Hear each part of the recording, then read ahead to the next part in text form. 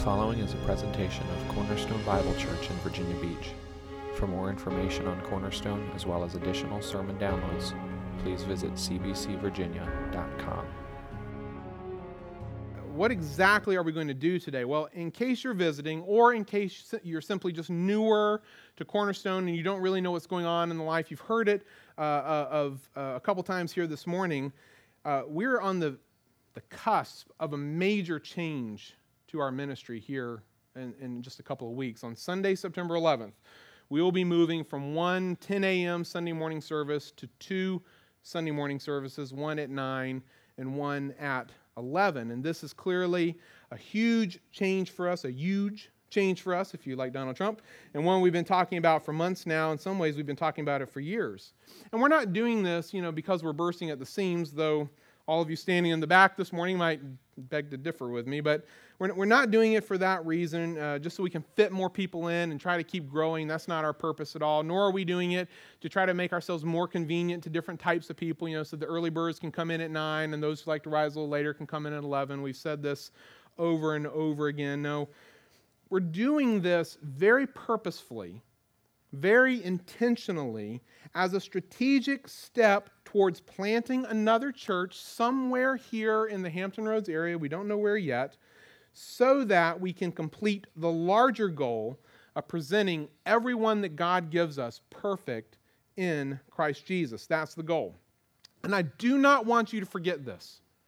It's very easy for us, especially right now at this very moment in Cornerstone's history, it is very easy for us to think that the goal is to get to 2 services. And yes, we have focused a lot on that, and a lot of work has been done behind the scenes, and you've done a lot of things in your community groups, but please do not understand, please understand, 2 services is not the goal. It is not the end. It is a means to an end. You say, well, then is the end church planting? That's what we want to do, right? That's why we're going into 2 services so we can plant a church. Well, you're right in saying we want to plant a church, and you're right in saying we want to use the 2-service format as a springboard into that, but understand this as well. Planting a church is in and of itself not the goal. It's not the end. You say, well, what then is the end? What then is the goal? The goal is to present everyone we come in contact with perfect in Christ Jesus. That's the end. Everything else up to that point is simply means. We can do that through 2 services. We can do that through church planting. We could do that through a number of ways. So these are just means to an end. The main end, the real goal for us is to present everyone we can perfect in Christ Jesus. That's why we're doing all of this. And so I thought it would be helpful for us to take, this is weird saying this, these final 2 Sundays together. I mean, look around the room. These final 2 Sundays together to prepare ourselves, to try to prepare our hearts, to prepare our expectations for what lies ahead. And so I'm going to use both today and next Sunday as sort of an extended family talk. You remember family talks, those of you who are old-timers here at Cornerstones? I haven't done one of these in a while, and I don't think I've ever done one that's gone over one Sunday, but this is a special circumstance, and so I'm going to use it in a special way. I'm going to do this week and next week a sort of a family talk. If you don't know what that is, a family talk is what I call a sermon, where my purpose, my goal is not to walk us through a passage of Scripture verse by verse like we would normally do and like we will start doing on the 11th as we begin our study of the book of Galatians. My purpose is to, in a very pastoral way, almost like a father talking to his children, to just address an issue, a situation, something that is pressing on us as a church family, as a people here at this given moment. And so we've done these from time to time as things have come up, trying to just address stuff so we can think biblically about the issue or about the situation as a whole. So in that sense, it's a little different than a normal sermon. It's a little more personal. It's a little more specifically targeted at an issue or situation that's affecting us as a church family, and it's something that I want to address. That's how I distinguish a family talk from just a regular Sunday morning sermon. Well, I want to talk with us about this coming change. I want to prepare us for it. I want to prepare our hearts, and I want to do it in two specific ways. Today, I want to challenge us to count the cost of what it is we're about to do. You say, isn't it a little late for that? Maybe. But no, I just want to challenge us. I just want for you to remember what it's going to cost us, because this isn't coming free to us, and you'll see that in a few moments. I want us to remember the cost and to count it carefully. And then next week, I want to encourage us by reminding us of the providential goodness of God that has guided us in all our ways from the day we first were planted until now. So that's very specific to us here at Cornerstone. Okay, I just want to remind us of the providential goodness of God that we have seen over these past almost 15 years. And between these two family talks, my prayer for us is that God will unite our hearts in what our purpose is and why we're doing all this, that He will unite our resolve, our commitment to these things, and that He will lead us and guide us and use us in whatever ways He sees fit. So today, let's begin by counting the cost. And this passage here in Luke 14 is perfect for that. I want to take a few minutes here at the beginning just to walk through the passage quickly so that you can get a sense of what Jesus is saying here. If you look in verse 25, Luke gives us a very brief context of what's going on. Jesus, prior to this, the scene in Luke 14 is Jesus in the home of a Pharisee for a meal on the Sabbath. He heals a man and there's some teaching. And then in verse 25, he's left and he's going somewhere. And as you can see, as he's out and about going wherever he's going, great crowds are with him. Now, all of you who are Mark alumni, you know the answer to this question, right? True or false? Crowds are normally good for Jesus. True or false? False, okay? Normally, when Jesus interacts with crowds, they are at best neutral. And by neutral, I mean they neither help nor hurt him in a given scenario. But more often than not, they're actually negative for Jesus. In some way, shape, or form, they're against him, whether they're actively against him, trying to stone him, calling for his arrest, crying out, crucify him, or they're passively against him, meaning they're just getting in the way. They act as a hindrance to whatever it is that Jesus is trying to do in a particular scene. And so contrary to any leader, any pastor, any politician that you would find today, Jesus doesn't seem overly encouraged by the crowds that are drawn to him. In fact, I think he sees it as a problem. And I'll just keep my comments or my own little 2 cents here focused on the church realm, because that's the realm I know best, the realm of pastors and churches.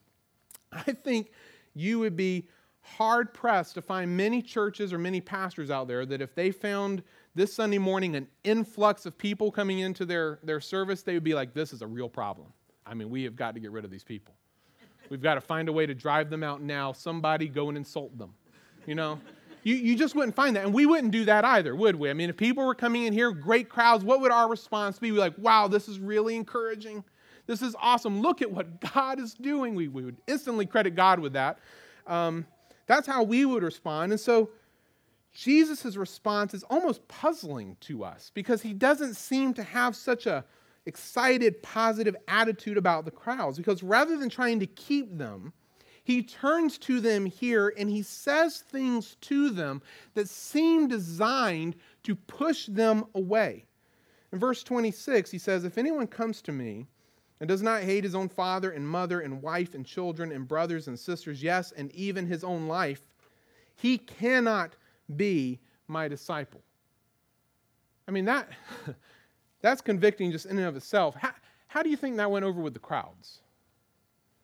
I mean, just put yourself in that scenario, but let's change the scene from Jesus saying it to it being about Sam's Club, right? You find yourself in need of a 5-pound can of tuna for the biggest tuna casserole that's ever been made in this world, and you need to join Sam's Club to go get it. So you walk up to the customer service desk, and you say, what must I do to become a member of Sam's Club?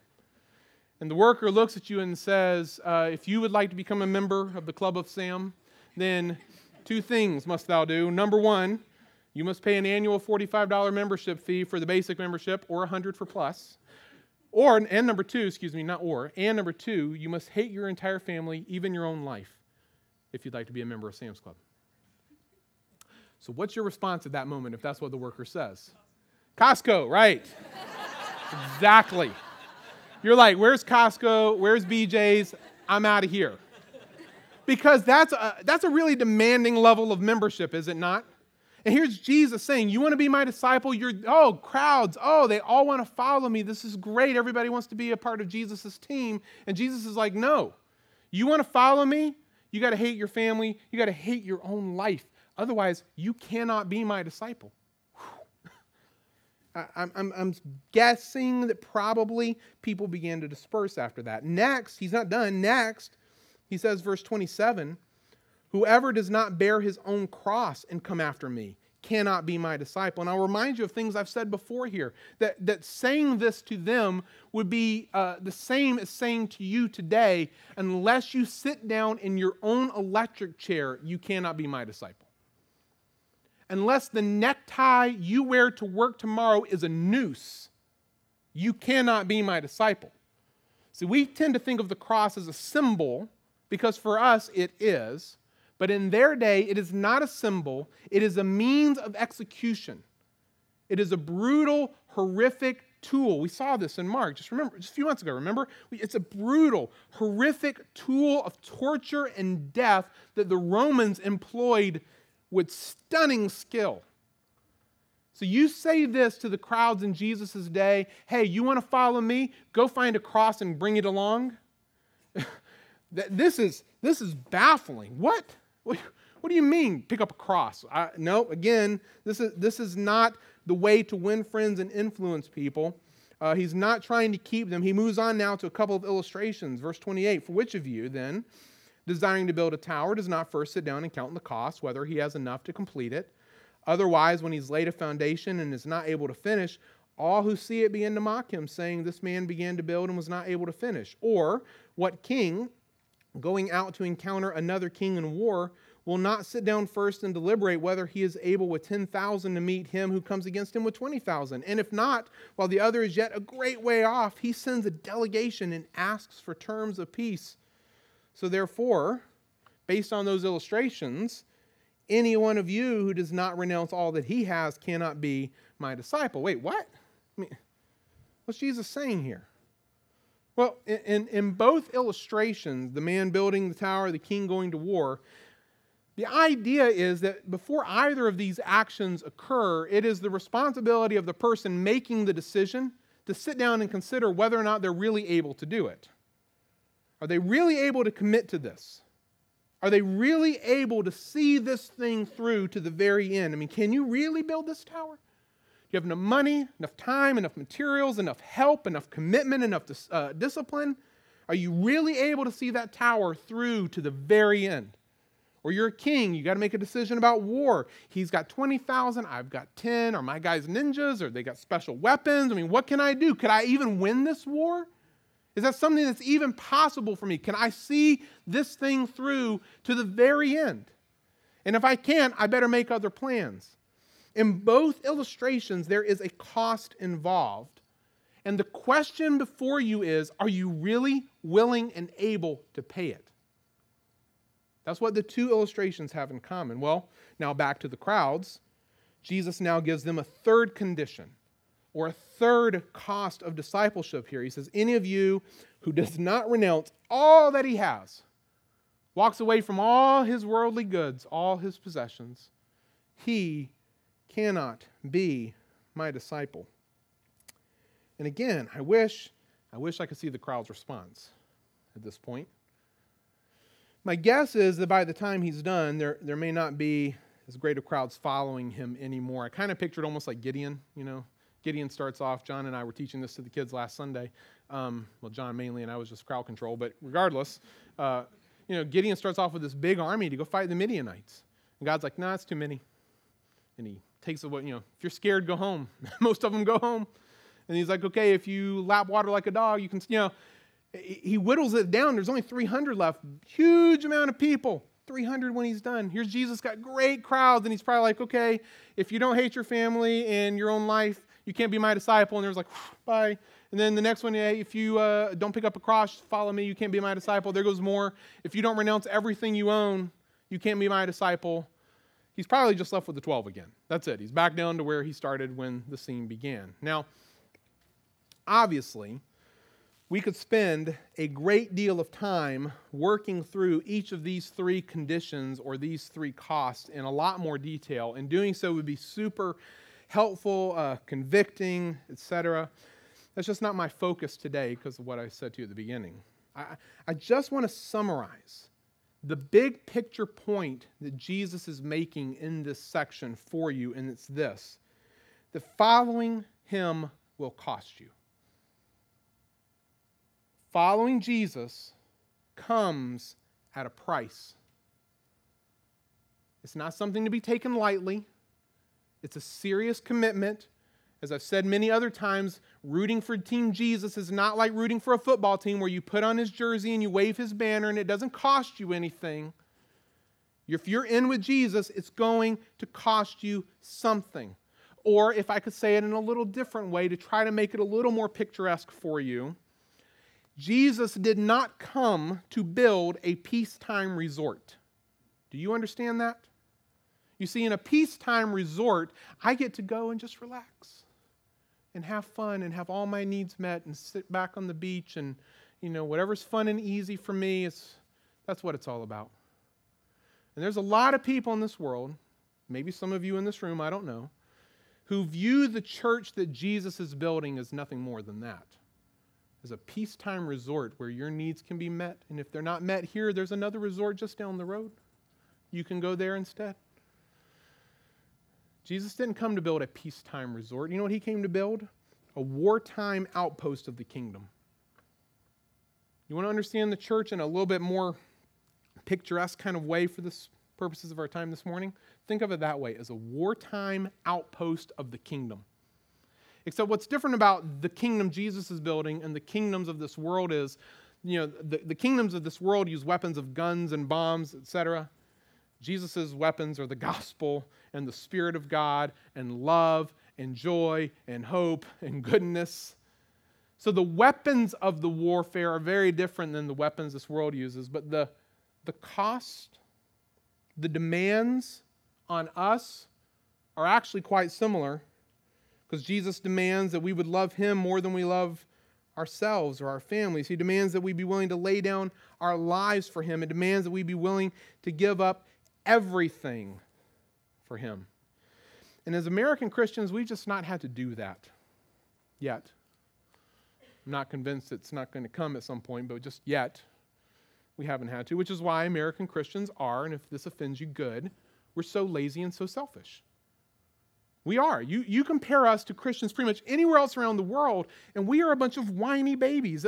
Jordan earlier mentioned it wasn't during the service. Sorry, it was during practice. There's this website that we've come to love. It's called the Babylon Bee. Do not look at it now. It's a satirical Christian news site. So if you ever have heard of The Onion, it's like that, but all Christian, okay? So they have these articles which are funny, but a lot of times they're really pointed as well. I mean, really pointed and really convicting. And one of them they had a few months ago, it was a picture, the headline was a picture of like a Middle Eastern man, and it said, persecuted church members' needs not met, decides to visit church across minefield. Think about that. Now, it's funny, you're right to laugh, but if you're in a persecuted church setting, you're in Syria, you're in Iraq, you're in Iran, you're not making decisions on what church you're a part of because of the music style. You're not going to cross the minefield to go visit the church across town to see if perhaps that's a better fit for your family, right? The kinds of things we do in the American church, they make no sense in the rest of the world, much of the rest of the world. We're lazy, we're selfish, and so this is why when you ask people to serve in children's ministries, you might as well ask them to sit in their electric chair. It's like, I might choose that instead. You ask them to give sacrificially, and they're like, are you asking me to hate my family? What? No, I'm not. Many people simply don't want to pay the cost. Well, if I may, this morning, for the purposes, again, of what we're doing today, can I remind us that moving forward here at Cornerstone and what we're trying to do and what our long-term, big-picture goals are, it's going to cost us something. It's going to cost us something. And I try to come up with categories because it helps me to think in categories. I came up with 4 categories for us that I think these are the 4 things that's going to cost us at least. Number 1, it's going to cost us comfort. It's going to cost us comfort because we don't like change. No one in this room likes change. That's not a Christian problem. That's not a Cornerstone problem. That's a human problem, right? It's just naturally part of human nature. We don't like change. And parents, you get this better than anyone. If you've ever potty trained a child, I think this is the best illustration in the world. They'd rather stay in the poop they know than sit on the pot they don't. Right? You know I'm right. Because they're like, oh, this is wonderful. It's warm and cozy. And you're like, no, that's better. But they don't see that at that age, do they? And while hopefully they grow out of that specific example, do they ever grow out of that human trait of resisting what they already know and are comfortable with? Have you? I haven't. You give me the opportunity to avoid change, and I will avoid it at every turn. I will stay with what I know, and I will stay with what is comfortable because I like it. And you call me to something new or you call me to something different, and I'm scared of it. And so here we are on the cusp of a major change. And I'll be honest with you, I'm scared. I'm scared. I'm not sure I want to do it. I've sat here a few times in my office going, what are we doing? Oh my goodness. Is it too late to back out of this? But we can't just say no to change because it scares us or because it's hard. We have to embrace it, but that's going to make us uncomfortable. It's going to rob you of some comfort that you have right now where you can show up on a Sunday morning and everything is like it's always been. It's going to rob us of that. And it's going to show itself in all kinds of ways. You know, one of the ones, just as a specific example, that I'm actually, if I say it, now it's going to become like a bigger thing, is like sitting up here this morning. We're singing, right? And oftentimes I find myself, I just stop singing and just listen to you. Because that is an encouragement to my heart to hear all these voices singing in this room. Half of these voices are going to be gone in 2 weeks, right? I'll get to hear them twice, but they won't be the same as hearing them all together. And I'm going to miss that. It's going to be weird preaching to half a room. You know, I look out here and the room's full, right? And now the room's going to be half empty. And it's going to be weird. I'm going to miss that. But we have to be willing to give up some things that we find comfortable in order to meet the larger goal, the larger purpose. Number 2, it's going to cost us convenience. Convenience. Look, if you've been sitting back doing nothing, you got to jump in because we got more needs now. We're doubling everything. And Jordan and other, they've worked so hard at trying to streamline this and make this thing work, and it is, but it's going to require more service from us. It's going to bring up little inconveniences that we're not used to, right? We're going to take some of you parents are going to address this in 2 weeks because your 5th graders who are back there now are going to sit in here, and on the way home they're going to be like, I don't like that. I want to go back to children's church. And you'll say, I do too. Yeah, I understand. But you've got to stay. You've got to stay in there and listen. You know, it's going to be a transition for some of your families in here to have to now keep some kids in. And you know, we would love to see more families try to grow their kids by bringing them into the service when they can, when it's appropriate for their children. But that's going to make the rest of us a little, you know, it's going to inconvenience us because kids are going to make noise. It's going to be loud. We're going to suffer the little children. And sometimes you really suffer children. And, you know, it's just going to cost us some things. Things aren't going to be exactly as they were. Number 3, it's going to cost us relationships. And this has been the one that I've heard the most from people that they're dreading. You know, I'm not going to see everybody on Sunday. I love seeing everybody. It's my favorite thing. But you realize something, just as a quick aside here. If you were to go back, if we could like have a secret video camera that followed you around on Sunday morning and watched you, you'd probably learn that you talk to the same 5 to 6 people every Sunday no matter what. Shame on you. Shame on me. So hopefully what this does when you're taking a little bit out of your comfort zone in the area of people is it'll force you to say hi to some folks maybe you don't know or don't know as well, which you should be doing now. You should do at the end of this service, find someone you don't know and say hi to them, okay? You're going to lose some of that. It's not that you're losing the relationship as a whole. You'll just lose that interaction on Sunday morning, but I'm going to ask you to do me a favor. It's a little unusual for me to ask something like this of you, so I hope you will take it very seriously. I'm not asking it flippantly. I'm asking it very purposely. There are going to be 7 Sundays from September 11th until we get to our fall picnic, which I think is the 31st or 30th of October, right, Jordan? Okay. 7 Sundays, 3 in September, 4 in October. Here's what I want you to do to help with this a little bit. If you come to the early service, be here on time at 9 o'clock. Do not plan to get right to your car at the end of the service. Plan on staying out in that hallway as long as you can. to say hi to the people coming into the second service. Now, no one's going to police you on this. No one's going to check, and we're not taking attendance, but some of you are like, you could beat Usain Bolt out to the car, right? I mean, you're gone. And I'm asking you just not to do that. Just don't do that. Go out in the hallway, stand there, and say hi to someone. It's that simple. And then if you're second service people, I'm about to leave you out, forgetting how this works. Don't just show up at 11. Show up as early as you can so you can see some of the people from the first service. 7 weeks is what I'm asking you to do.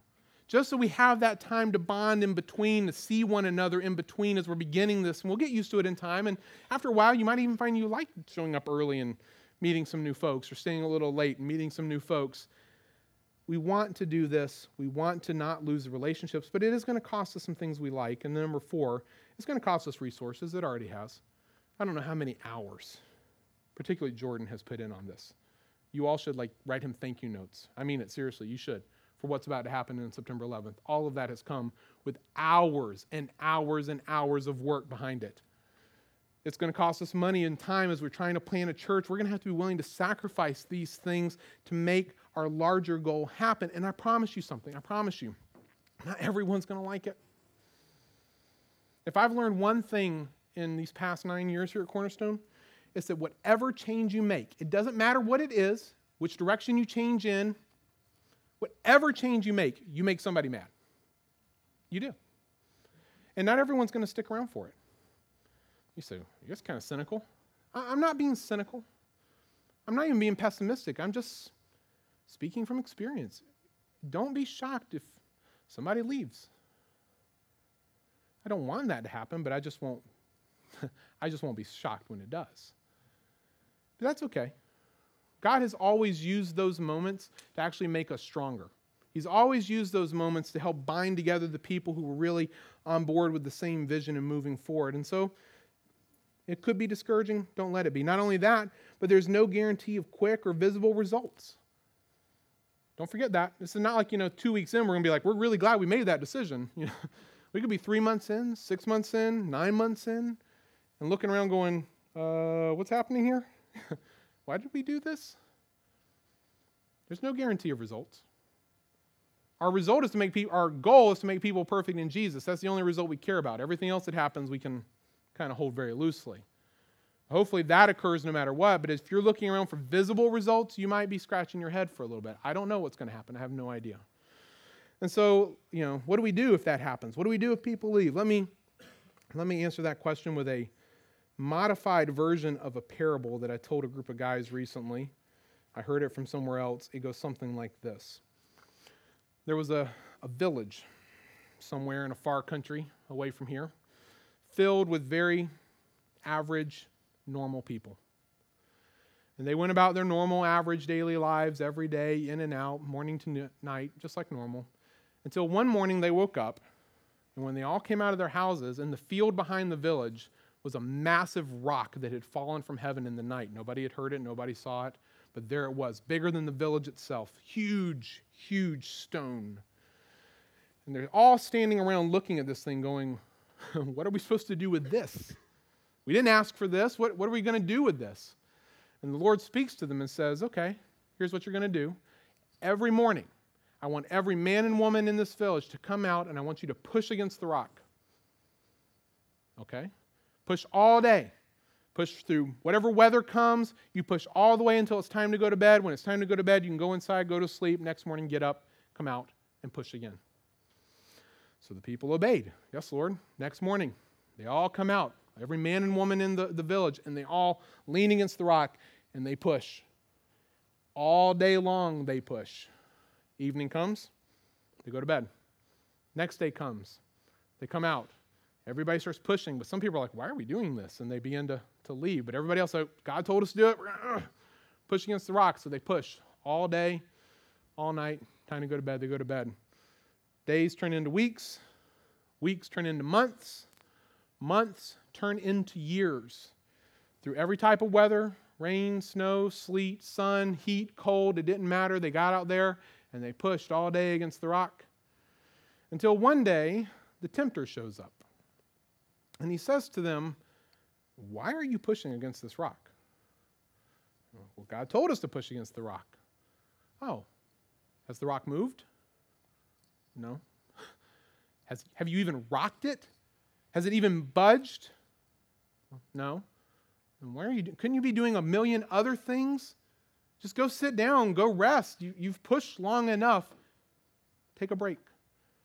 And the people listen, they think about it, and they're like, he's right, it's never moved. And so they go into the village square, and they all sit down, every man and woman, down in the grass. Well, the Lord speaks to them again and says, what are you doing? And they're like, we're taking a break. Why? Didn't I tell you to push against the rock? Well, yeah, but the rock's never moved. We've been pushing for years now. The rock has never moved.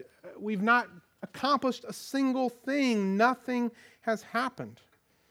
And the Lord said, first, I never told you to move the rock.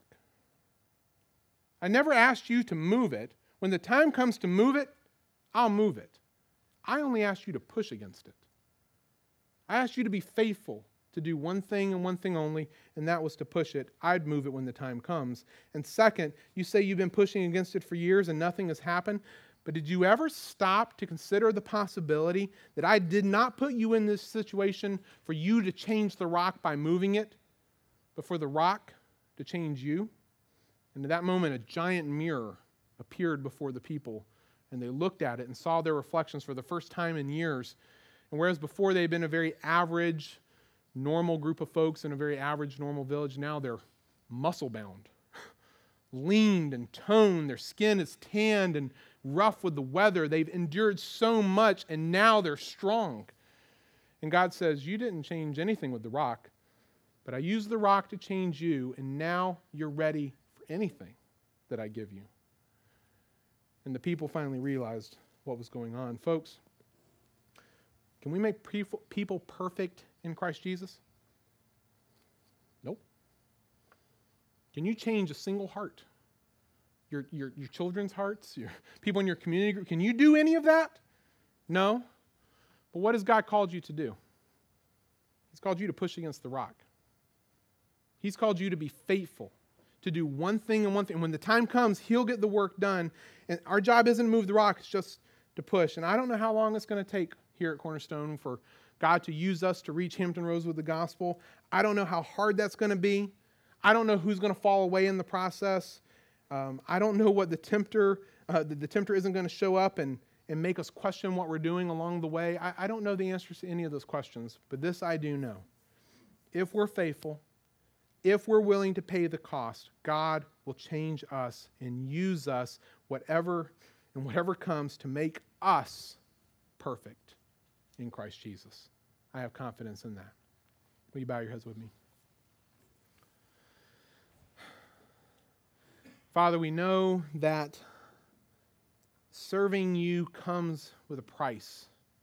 It comes at a cost. Jesus, you did not give your life so that we could just simply live ours however we wanted. You died for us. Now we are to die for you. And we don't think for a moment that 2 services or church planning is the way we have to die for you, so to speak, in this context. But we know for a fact that your plan, your desire is to make everyone perfect in Christ Jesus. And so to that end, we push. We can't move that rock, but we push. And we're taking steps along the way here with these little milestones, these decisions, the strategy that we're pursuing, but we recognize them for what they are. They're just means. Only you can actually take us to the end. And so keep us faithful. Help us to be willing to pay the cost of comfort or convenience or relationships or resources. Help us to be willing to give our all. These are light crosses to bear. We are so lazy and so selfish. If this is the worst we've been called to in this life, my goodness, we are blessed.